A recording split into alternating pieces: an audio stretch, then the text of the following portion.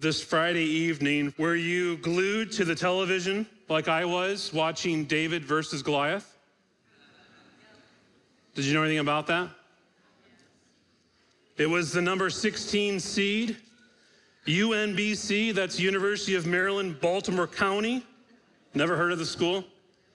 Versus number 1 overall, Virginia. Overall, number 1 in the nation. Coming to the game, everyone was picking Virginia to win. They're the number 1 team in the nation. And the first half ended at a 21-21 tie. Going into the second half, Virginia had to win. The number 1 seed in the college tournament for the last 33 years is 135-0. 135 straight wins for a number 1 seed. On Friday, it would change. UMBC went on a tear and never looked back. Virginia couldn't help but be beaten by the little guy. They got beat bad. They lost by 20 points. A huge upset. And the commentators said, David beat Goliath. Sports Illustrated said the next day in their online version said this, quote, "This was a sports version of David and Goliath in a true sense. Virginia entered the game as a 20.5-point favorite and would lose by 20 points. He says, David felled Goliath with a rock to his forehead, but he also cut off the giant's head." Is this what the story in 1 Samuel 17 is all about? The account of David slaying the giant Goliath is a classic tale. One author, one commentator said this, "The ingredients of drama and excitement, anticipation and satisfaction of the good guy defeating the bad guy against all odds is in 1 Samuel 17. David and Goliath has become the stock phrase for any little guy who takes on and defeats a bigger, stronger foe, whether it's in war or sports or business or politics. This story is famous. If you were to walk in the street and ask them about David and Goliath, they would know about this story. The world loves this story. They love seeing the little guy come out with the victory. They love to think of themselves as the little guy with this rah-rah attitude that I can do anything. And maybe this is how you think of the story. Do you remember what the story is all about? Let me retell it here briefly before we read it. It's about a boy, David. This is probably what you've heard at some point growing up. David, who's relegated to the sheep out in the pasture. And there's a war going on with the people and the Israelites. And the war is with their nemesis, the Philistines. And David can't go. He's too young. He's too small to be at the battle. But his 3 older brothers are there. And so one day, David's father tells him that he needs to take some supplies to the battle lines for his brothers. And he goes. And when he gets there, he sees the men who are fearful. There's this big threat, Goliath, and he's been taunting the people. He's telling them to send out their man to come defeat him. But he's big, really big. Lots of armor and weapons, and no one wants to go. And David hears the threat and is motivated to go. He knows he can defeat this giant, but is dissuaded from doing this by his brothers and the king. He's too small, he's too weak, he's too inexperienced, he's gonna die. The odds are stacked against him. But David convinces Saul the king, and Saul wants him now to wear his royal armor, but there's a problem. He's a boy and it's too big for him. That's what we hear, right? So David leaves this armor behind. He takes his sling and goes to the river and he gets 5 smooth stones. And when he arrives to the field, he's again mocked by this giant Goliath, that he's too small, that he's pathetic.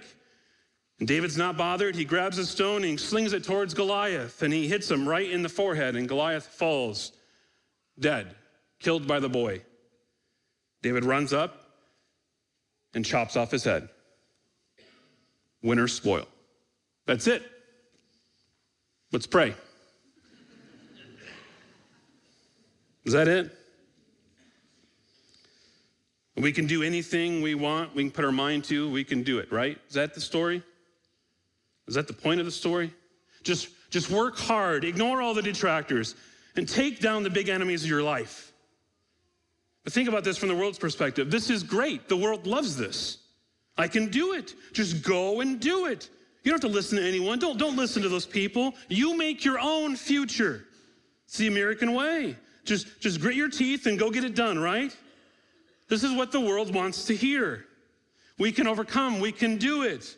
Just believe in yourself. right? You remember what I said a few weeks ago? You know, Satan doesn't whisper to you, believe in me. No, he whispers to you, believe in yourself. This is what the world's saying. You know, the world doesn't need to hear a message of self-reliance. You don't need to hear that message either. We need something better. We need the gospel. And what better place to see the gospel than 1 Samuel 17? It's there. I hope you see it. I've seen it this week.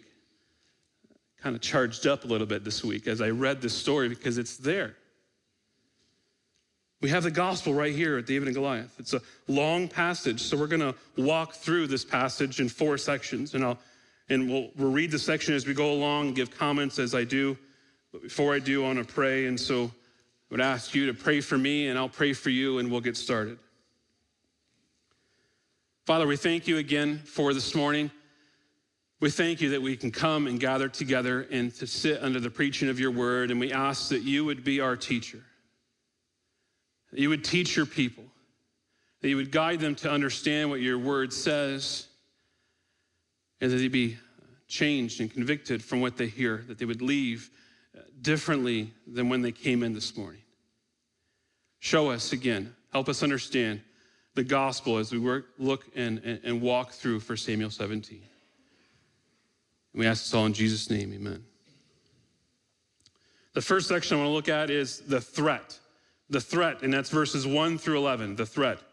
And when we come to chapter 17 of 1 Samuel, we come to an important section of the history of Israel. There's a threat now for God's people, the Philistines, and they're going to keep coming. And the Israelites' failure to defeat the Philistines was simply because they refused to obey God. Had they truly believed God and fought the Philistines as God had intended, God would have driven them out, but they didn't. Remember, they wanted a king, just like the other nations. And so we come to the 17th chapter and we hear of the Philistines yet again, and there's this massive warrior that we're going to hear about, Goliath. Look at verse 1. Now the Philistines gathered their armies for battle, and they were gathered at Socoh, which belongs to Judah, and encamped between Socoh and Azekah in Ephes-dammim. These are fun words to pronounce, by the way. And Saul and the men of Israel were gathered and encamped in the valley of Elah, and drew up a line in the battle against the Philistines. And the Philistines stood on the mountain on one side, and Israel stood on the mountain on the other side, with a valley between them. And so they gather here in the valley of Socoh. It's a large valley with 2 mountains facing the center. And the valley itself would be a mile wide. So if both camps are on either side, it says that they would have been able to see each other in this battle. And so this is the scene. Verse 4, and there came out from the camp of the Philistines a champion named Goliath of Gath, whose height was 6 cubits and a span. He had a helmet of bronze on his head, and he was armed with a coat of mail, and the weight of the coat was 5,000 shekels of bronze. And he had his bronze armor on his legs, and a javelin of bronze slung between his shoulders. The shaft of his spear was like a weaver's beam, and his spear's head weighed 600 shekels of iron, and his shield bearer went before him. So Goliath comes out into the valley, and the author gives us a full explanation of the threat to God's people. His name is Goliath. He is called the champion, which literally means in Hebrew, the man of the between. And we're going to talk about that this morning in more detail. His city, he's from the city of Gath.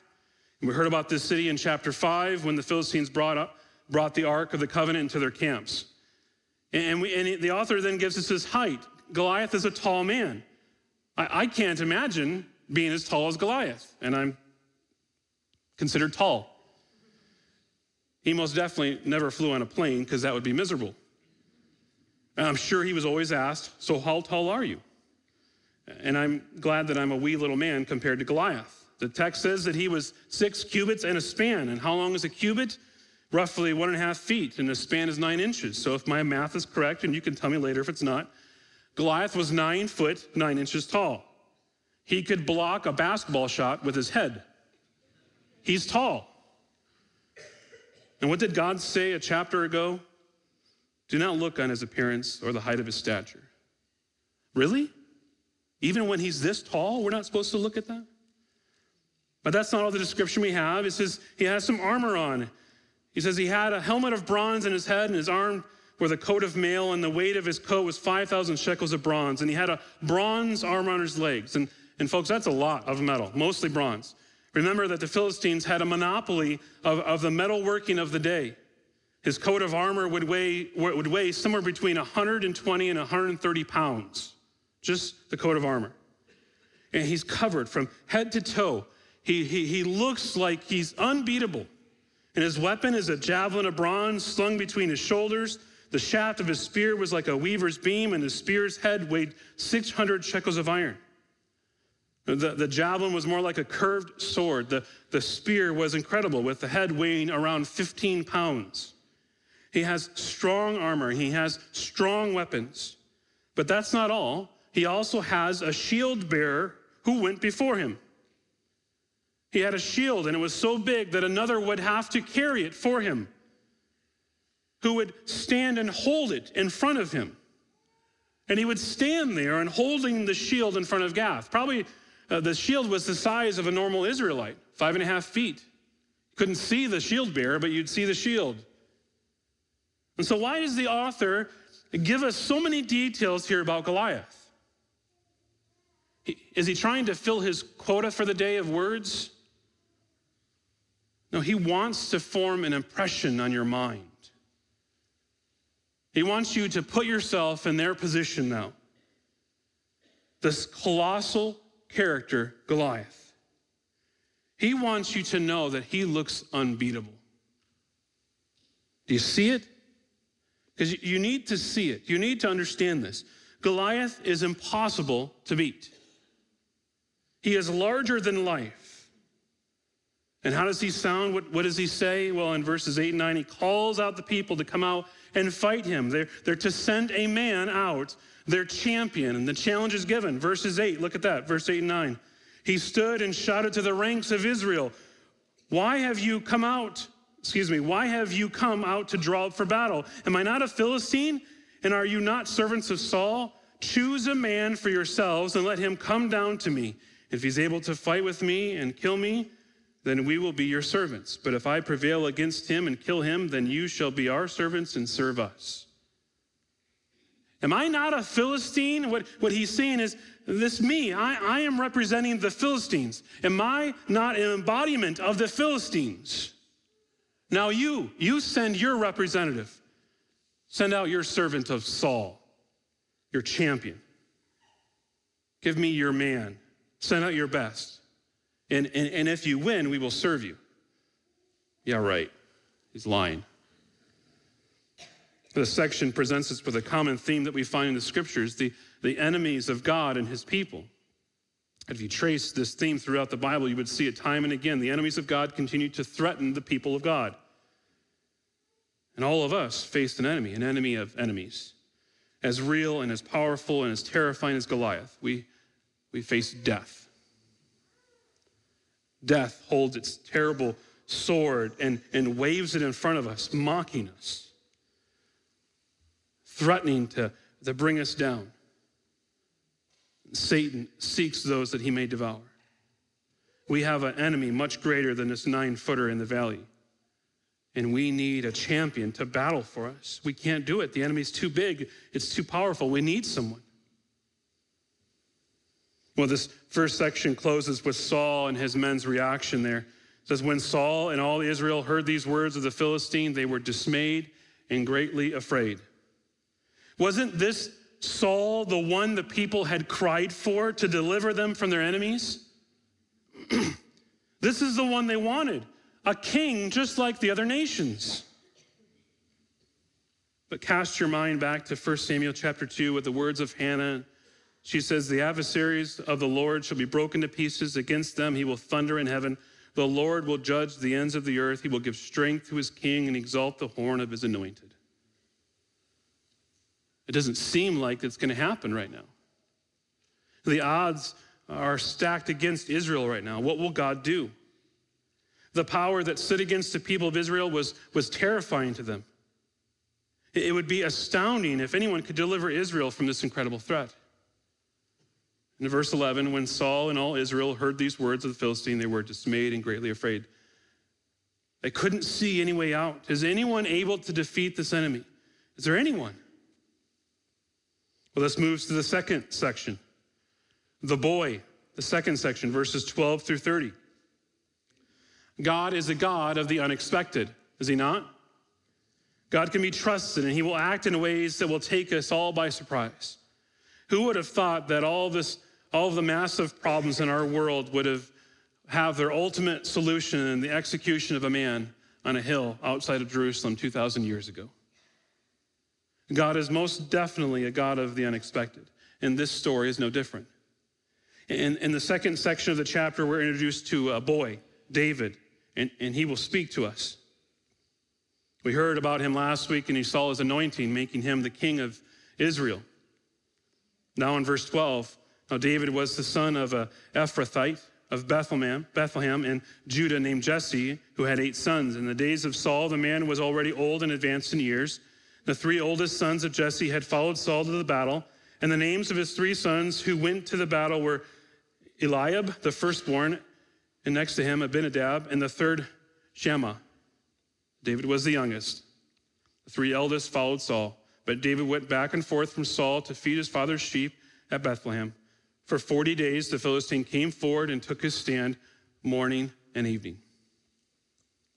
Here we get to the family line of David and get the details of David's family yet again, of his father and his brothers who are now at the battle. If you remember, David is the youngest, the runt, keeping watch of the sheep.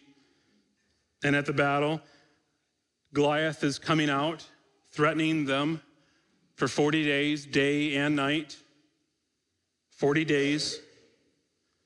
In verse 17, and Jesse said to David's son, take for your brothers a ephah of this parched grain and these 10 loaves and carry them quickly to the camp of your brothers. Also take these 10 cheeses to the commander of their 1,000. See if your brothers are well and bring some token from them. The parched grain, the cheese, the author gives a lot of details here again for us. David is to go and replenish their physical needs and bring back a report of how things are going. And we need to understand this is probably a trial for these men. To be at the valley for 40 days means that they're away from their job, taking care of the fields and the animals. This would be a challenge for everyone involved. And then verse 19, now Saul and all the men of Israel were in the valley of Elah, fighting with the Philistines. And David rose early in the morning and left the sheep with a keeper and took the provisions and went, and as Jesse had commanded. And he came to the encampment as the host was going out to the battle line, shouting the war cry. And Israel and the Philistines drew up for battle, army against army. And David left the things in charge of the keeper of the baggage and ran to the ranks and went and greeted his brothers. So David obeys. He rises early and heads out with the goods for his brothers. And he arrives and he can hear the war cry in the distance. Well, the war cry probably wasn't, we got spirit. Yes, we do. We got spirit. How about a few of you know this? Good. It's probably not the war cry. David leaves the goods with the one in charge of the baggage and makes his way to the battle. He wants to see with his own eyes what's going on here. Remember, he's a young man. He wants to be where the action is. In verse 23, as he talked with them, behold, the champion, the Philistine of Gath, Goliath by name, came up out of the ranks of the Philistines and spoke the same words as before, and David heard them. David heard them. This man, Goliath, is there and shouting his threats again, and David heard them. This is a turning point for the story. You need to realize this is probably the first time that David had heard his God mocked. Think of that. You are probably so used to hearing God mocked in the good old US of A. You hear it so often that it just kind of rolls off your back. But David, he wasn't accustomed to this. It probably shocked him. It probably angered him. What did this man say about my God? When commentator Roger Ellsworth paraphrases Goliath's threats, he says, "Am I not a pagan, a God-hating Philistine? Then why won't any of your men of the living God, fight me? You must not really believe in your God at all. In fact, you must believe that a large warrior like myself is actually stronger than your living God when it comes to the battle." David heard it. David's bothered. He's bothered that God is mocked. Does it bother you? Does it bother you when you hear your God being mocked? Does it bother you? It has a name. It's called blasphemy. We don't like that word much anymore. The world won't use it. The world calls it critical speech or a difference of opinion. Have we just grown accustomed to hearing God being mocked? College students going to class each day, you hear God being mocked. Those that work day in and day out, you hear from your coworkers God being mocked. Does it bother you? Does it affect you? There's other things here in the situation, though. Do we really believe and trust in God? We are tested to either believe the world or believe God on a weekly basis. When trouble comes knocking on our door, will we trust God and believe in him, or do we go along with the world? You can't handle this, just throw in the towel. God might be real, but he doesn't really care about you. When financial crisis comes, just cheat. Just skim a little off the top. No one will really know. Your grades are coming, and you know you're not doing well, so you have to pass this final. So no one will really know if you cheat on the test.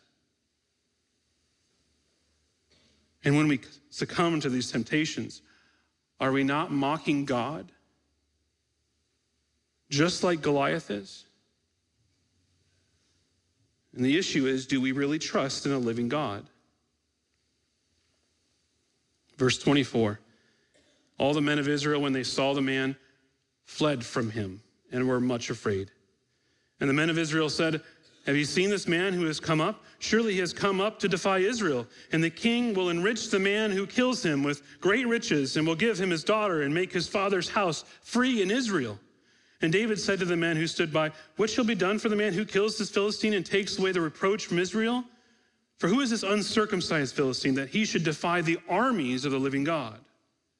You see, the men are afraid, and they're following the leadership of their King Saul. Where is he? Why isn't he around? He's the champion, supposed to be, right? He's supposed to go and defeat the Philistines. Where is he now?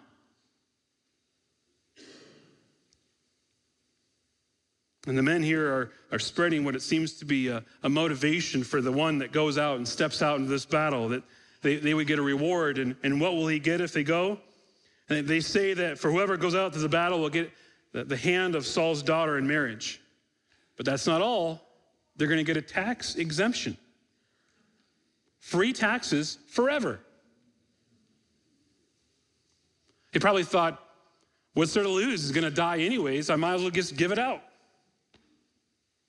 And in verse 26, David asked the question of the men, what will come out for those that are in battle? I don't know if you recognize it. These are the first words spoken of David in this book. They're the first words of David in the Bible. What shall be done for the man who kills this Philistine and takes away the reproach from Israel? For who is this uncircumcised Philistine that he should defy the armies of the living God? And his first words are an interpretation of the challenge theologically. The whole situation from David's vantage point is about God.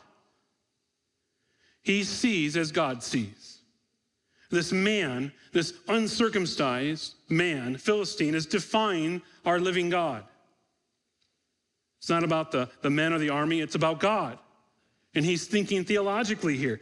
David's silence is broken. He's bringing in a whole new worldview for the men here. Does serving a living God make any difference? And David's point is that we shouldn't ignore the trouble in our world or somehow discount the difficulty. We should always compare it to our living God. All of the believer's life and all of the church's life requires a theocentric thinking, And theocentric thinking, what is that? It's having God as the central focus. Now, we all have a God-centered thinking. I don't know if you recognize it, but everyone has a God-centered thinking. Everyone in the world does. The question is, which God? God of self or the living God? Do you have the right theocentric thinking of the living God? Is the God of the universe central to your focus in your life? Or if someone were able to read your mind and hear one of your words, would they be shocked that you serve a living God? Would they hear doubt in God or trust in him? Verse 27, and the people answered him in the same way, so shall it be done to the man who kills him. Now Eliab, his eldest brother, heard when he spoke to the men, and Eliab's anger was kindled against David. And he said, why have you come down? And with whom have you left those few sheep in the wilderness? I know your presumption and the evil of your heart, for you have come down to see the battle. And David said, what have I done now? Was it not but a word? And he turned away from him toward another and spoke in the same way, and the people answered him again as before. So we hear from David's brother, not just any brother, the oldest, the first one that was rejected a chapter before from being king. Do you remember Eliab? Here we have a rejected brother, the jealous brother, it would seem. He is angry, the text says. He's going to diminish now the job that David has. Do you hear it in his words? Whom have you left those few sheep? Poor David.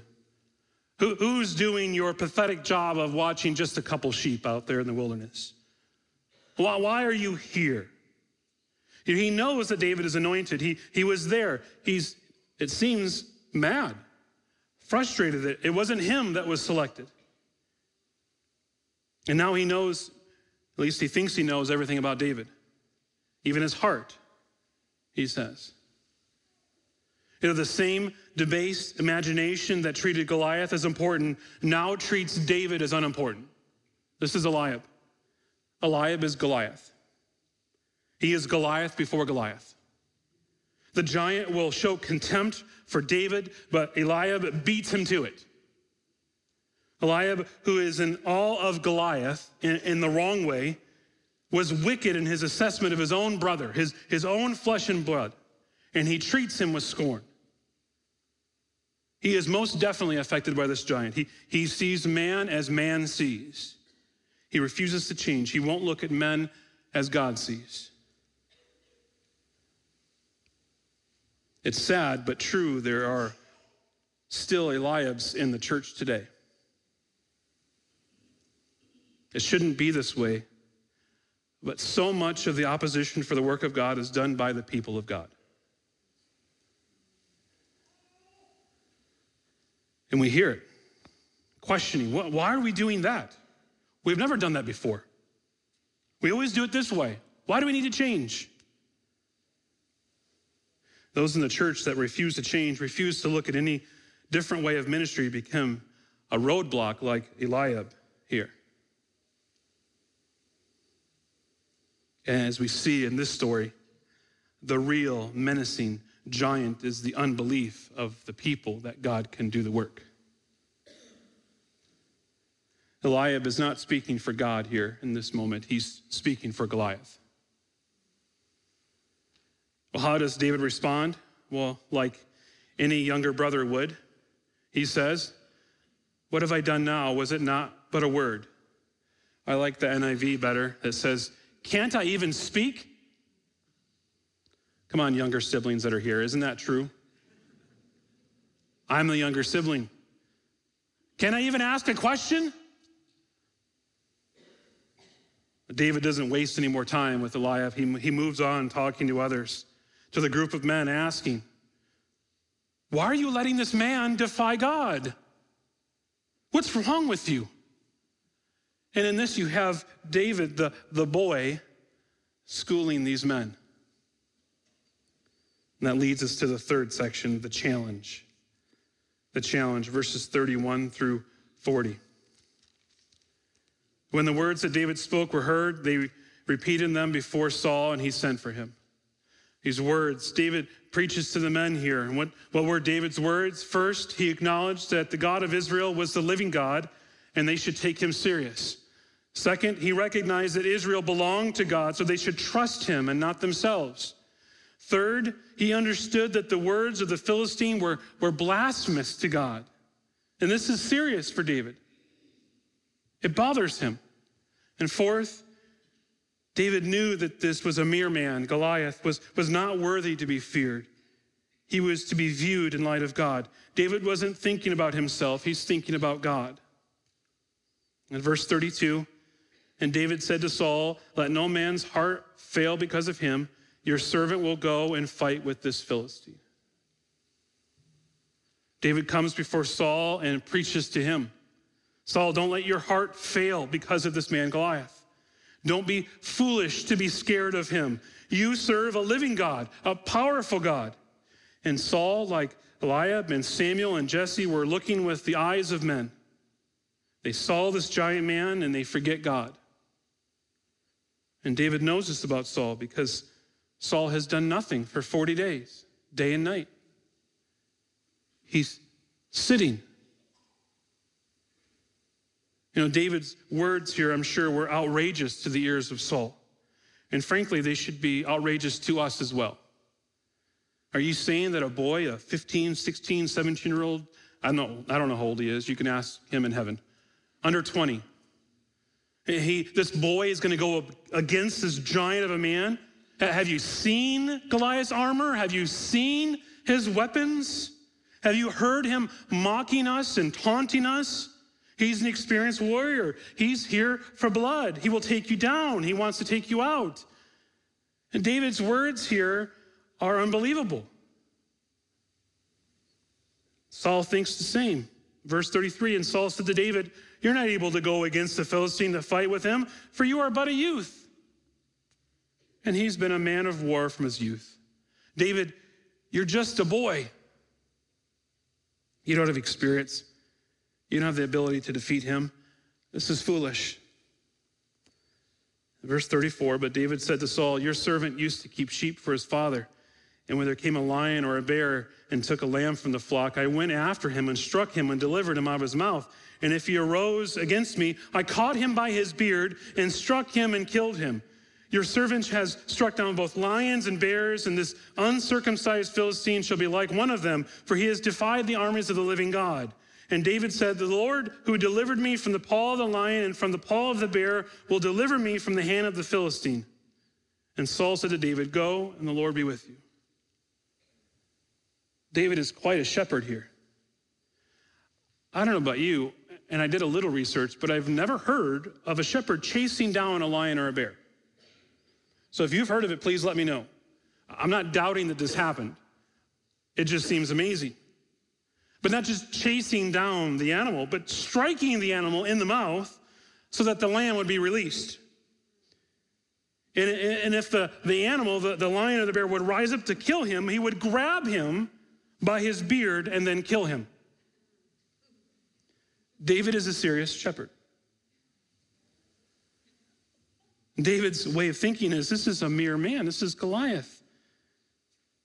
And I'll treat him just like those animals out in the wild. And how did David learn to do this? It was in his pasture. You know, I said this last week. I ended with it last week. God has placed each and every one of you in a pasture.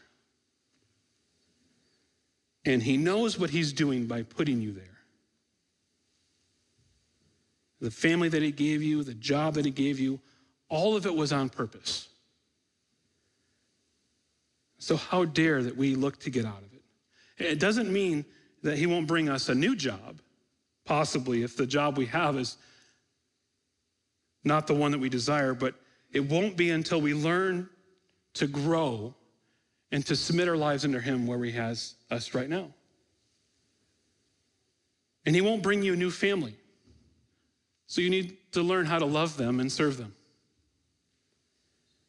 Don't despise the pasture that God has you in right now. because you won't be ready for the next thing unless we stay and we serve him where God has put us. And David was ready for this challenge exactly because he was faithful to where God had him. And what's Saul's answer to this? Verse 38, and Saul clothed David with his armor, and he put a helmet of bronze on his head and clothed him with a coat of mail. And David strapped his sword over his armor, and he tried in vain to go, for he had not tested them. Then David said to Saul, I cannot go with these, for I have not tested them. So David put them off. And he took his staff in his hand and chose 5 smooth stones from the brook and put them in his shepherd's pouch. His sling was in his hand, and he approached the Philistine. Saul was fine with David going as long as he went with Saul's plan, as long as he went with Saul's protection for battle. And he tries to equip David the same way that Goliath equips himself. And Saul wants him to wear the royal armor. And you might think that David would be impressed, but he's not impressed. Remember, Saul was a king like the other nations, so his armor was like theirs. David, though, as a king, wouldn't be like the kings of the other nations. He would be different. And David rejects the armor because it wasn't tested, not because it was too big. I don't buy into the children's story there. But David was a different sort of king. He was a shepherd. He knew his tools, and he would bring them along. He'd bring his staff and his sling with 5 smooth stones in his shepherd's pouch. He wouldn't trust in man's way. He would trust in God. And this leads us to the 4th section, the last, David and Goliath, verses 41 through 58. And the Philistine moved forward and came near to David with his shield bearer in front of him. And when the Philistine looked and saw David, he disdained him, for he was but a youth, ruddy and handsome in appearance. The battle is beginning. Goliath is moving closer. He probably can't quite see who has come out to face him. And when he sees him, he's not impressed. Verse 43, and the Philistine said to David, am I a dog that you come to me with sticks? And the Philistine cursed David by his gods. The Philistine said to David, come to me, and I'll give your flesh to the birds of the air and to the beasts of the field. Goliath doesn't feel that they're taking him seriously. He sees as man sees, and he blasphemes God. He does this by his gods. Do you remember his gods? It's Dagon. Do you remember Dagon? Chapter 5? We'll get to that in a moment. Verse 45, then David said to the Philistine, you come to me with a sword and with a spear and with a javelin, but I come to you in the name of the Lord of hosts, the God of the armies of Israel, whom you have defied. This day the Lord will deliver you into my hand, and I will strike you down and cut off your head. And I will give the dead bodies of the host of the Philistines this day to the birds of the air and to the wild beasts of the earth, that all the earth may know that there is a God in Israel, and that all the assembly may know that the Lord saves, not with sword and spear, for the battle is the Lord's, and he will give you into our hand. And when the Philistine rose and came and drew near to meet David, David ran quickly toward the battle line to meet the Philistine. You notice David never sticks up for himself. Why? Because it's not about David. It's about God. You see, Goliath had committed a capital crime here. He had insulted and blasphemed the God of Israel. According to the Torah, any individual guilty of blasphemy, even a non-Israelite, would have to be stoned. Look at Leviticus 24, 10 through 16. Maybe, I'm not sure, maybe this is the reason why David selected stones for the battle. Of course, it's also because he was very proficient in this. But this giant needed to be stoned. So he's going to serve God by bringing judgment to Goliath. And David's approach to Goliath was theological in nature. He comes in the name of the Lord. He doesn't have confidence in himself. He trusts in God. And so this story isn't about power of David. It isn't about the little guy. It's not about the underdog. It's not about how we can have courage or how we can be bold or how we can be brave or be confident. This is a story about how God rescues his people. He saves them Remember, they wanted a king just like the other nations. They wanted to save themselves. And now here is their opportunity. And where's their king? He's cowering in the corner, unable to do anything to this threat. And they need a rescuer. They need a champion. Remember earlier, champion means in the Hebrew, the man of the between. They need someone to stand between them and the enemy. And David is that man. And it's taken 48 verses to get to the climax of the story. And here it is, verse 49. And David put his hand in his bag and took out a stone and slung it and struck the Philistine on his forehead. And the stone sank into his forehead, and he fell on his face to the ground. David used a deadly weapon. After whirling the sling around his head, David released one loop that sent a tennis ball-sized stone 2 or 3 inches in size at a speed of 100 to 150 miles per hour at his head. And Goliath falls. And just the same in 1 Samuel 5, do you notice how he falls? Just like his god, Dagon, on his face. In verse 50, so David prevailed over the Philistine with a sling and with a stone and struck the Philistine and killed him. There was no sword in the hand of David. Then David ran and stood over the Philistine and took his sword and drew it out of its sheath and killed him and cut off his head with it. When the Philistines saw that their champion was dead, they fled. They don't stay as Goliath promised that they would. David, after killing him with a stone, needs to use Goliath's own sword to cut off his head. Verse 52, and the men of Israel and Judah rose with a shout to pursue the Philistines as far as Gath and the gates of Ekron, so that the wounded Philistines fell on the way from Sharaim as far as Gath to Ekron. And the people of Israel came back from chasing the Philistines, and they plundered their camp. And David took the head of the Philistine and brought it into Jerusalem, but he put his armor in his tent. The people pursue the Philistines, able now to defeat and plunder their camp, and David brings the head back. Verse 55. As soon as Saul saw David go out against the Philistine, he said to Abner, the commander of the army, Abner, whose son is this youth? And Abner said, as your soul lives, O king, I do not know. And the king said, inquire whose son the boy is. And as soon as David returned from the striking down of the Philistine, Abner took him and brought him before Saul with the head of the Philistine in his hand. And Saul said to him, whose son are you, young man? And David answered, I am the son of your servant Jesse the Bethlehemite. I don't know. I don't have a good answer. I don't know why exactly Saul is asking who David is, as if he doesn't know him. And maybe there's a lot of people he has to keep track of. Maybe he's just getting old and his memory's bad. I don't know. It's probably because he wants to know the family of the one that will marry his daughter. He wants to know the family of the one that's going to get the tax exemption. Saul will need to make good on this promise. And with that, friends, that's the end of chapter 17. Now, this world and many churches preach this passage differently than I have and how I am. Many, in fact, maybe this is how you've read it in the past, you're reading it and you're thinking, who am I in this story? Trying to figure out which person you are in the story. You shouldn't be Goliath, even though he does resemble so many of us, in that he's confident in himself,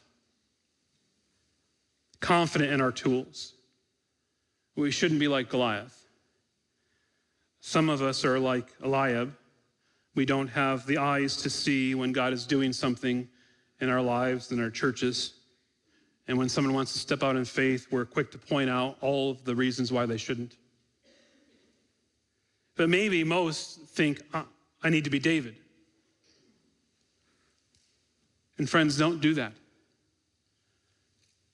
Don't do it, because if you think that you have to be like David, it will just lead you to a spiritualized version of Goliath. Now, don't think of yourself as Goliath or David or Eliab. Look deeper into the story. You and I are the Israelites. You and I are the people on the sidelines. We're the ones afraid. We're scared. We're unable to move. This is more realistic, isn't it? You're not David or Goliath. You're the people unable to do anything. Now think about it with me. What does God give to frightened people? What does God give to fearful people? I'm going to say it and then I'm going to explain it. God doesn't give scared people an example. No, God gives fearful people a champion, a savior. He doesn't deal with our fears through inspiration and emulation. He deals with our fears through substitution and imputation. David is not an example for the Israelites. He doesn't come and say in the story, hey guys, here's an example how you should follow. Follow this process, guys, and it'll be good. Just follow. He doesn't do that. He's not an example for us. He's the champion. He's the savior. He's the deliverer. And David is not the one the world would choose. He is viewed as weak. He doesn't have any military experience. He doesn't have any military hardware. And you might say that he won in spite of that because he's the underdog. No, he didn't win in spite of his weakness. He won because of it. He is exactly the one that God would choose for this. Remember in chapter 16, David wasn't there for the selection because he was small and ruddy and young. He was out working in the fields with the sheep. He wasn't the king material. But through all the experiences, he was exactly the one that God would choose.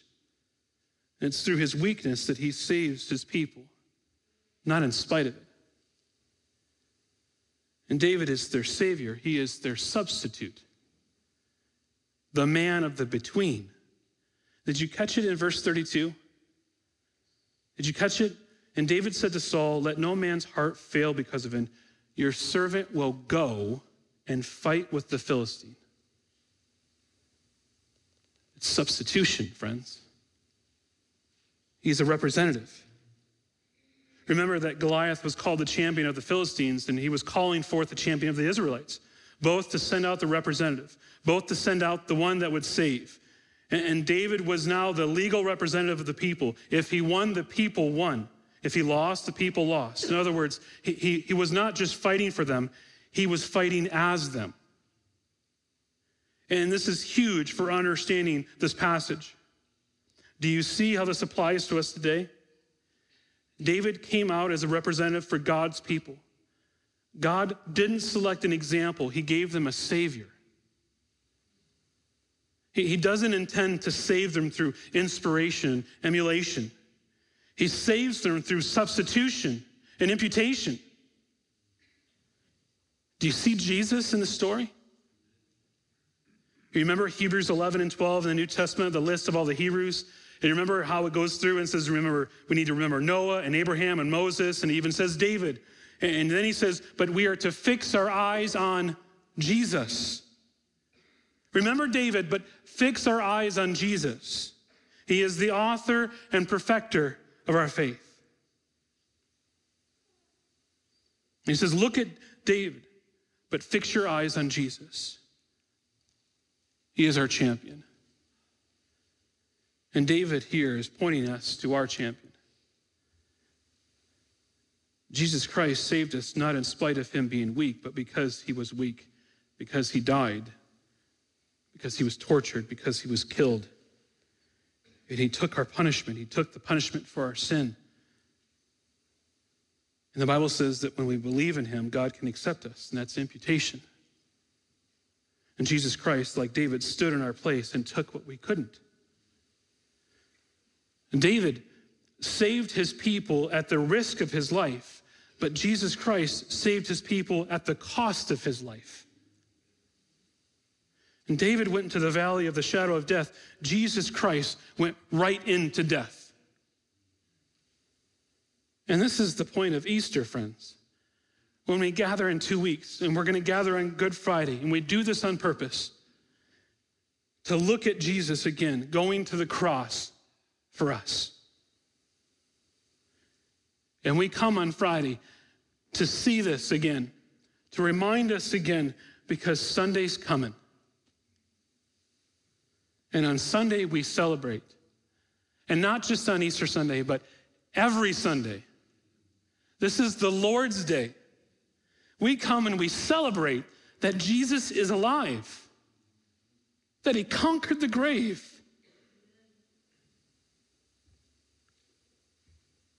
He's our champion.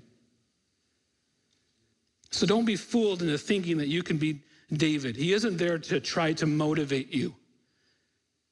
He's there to point you to the forever Savior. He doesn't come and say, hey guys, just follow my example on how you should be. Follow this. He doesn't do it.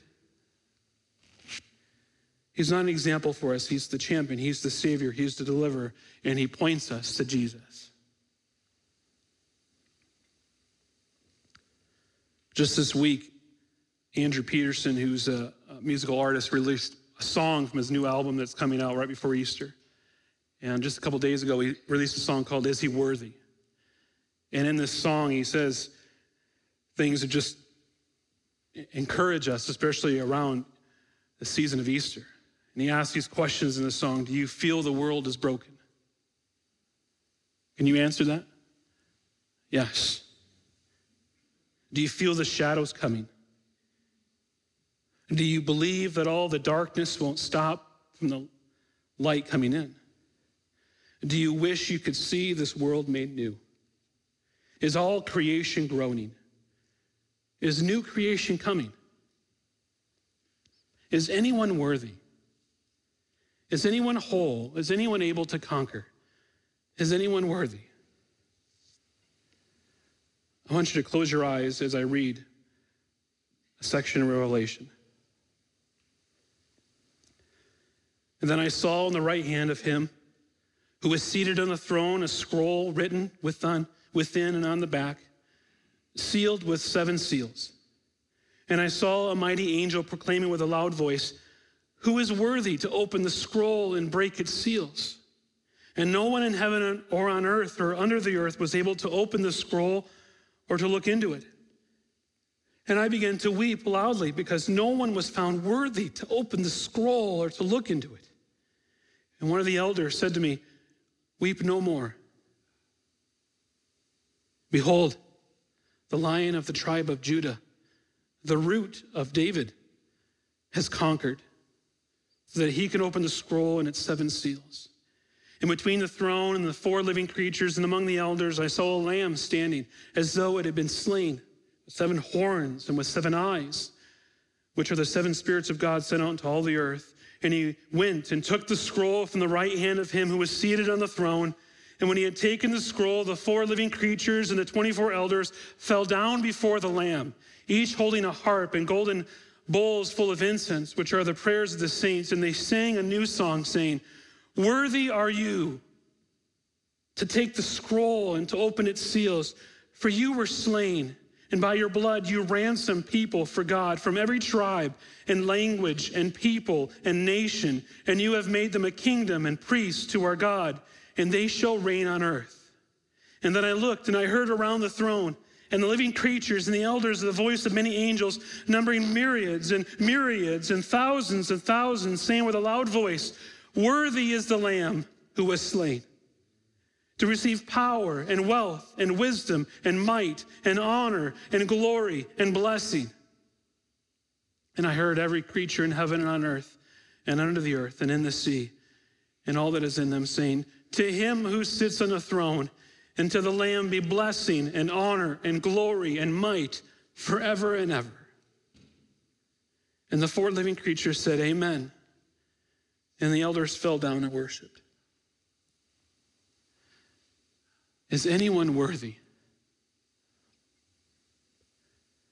The Lion of Judah, who conquered the grave, is worthy. He is David's root, our champion. And he's coming back for his bride, the church.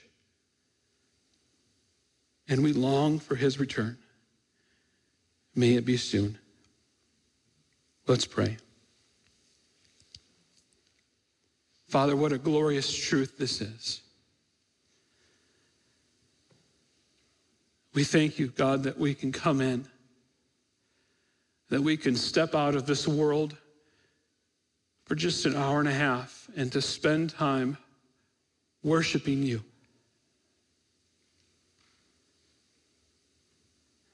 And this time, God brings us refreshment. It brings us hope.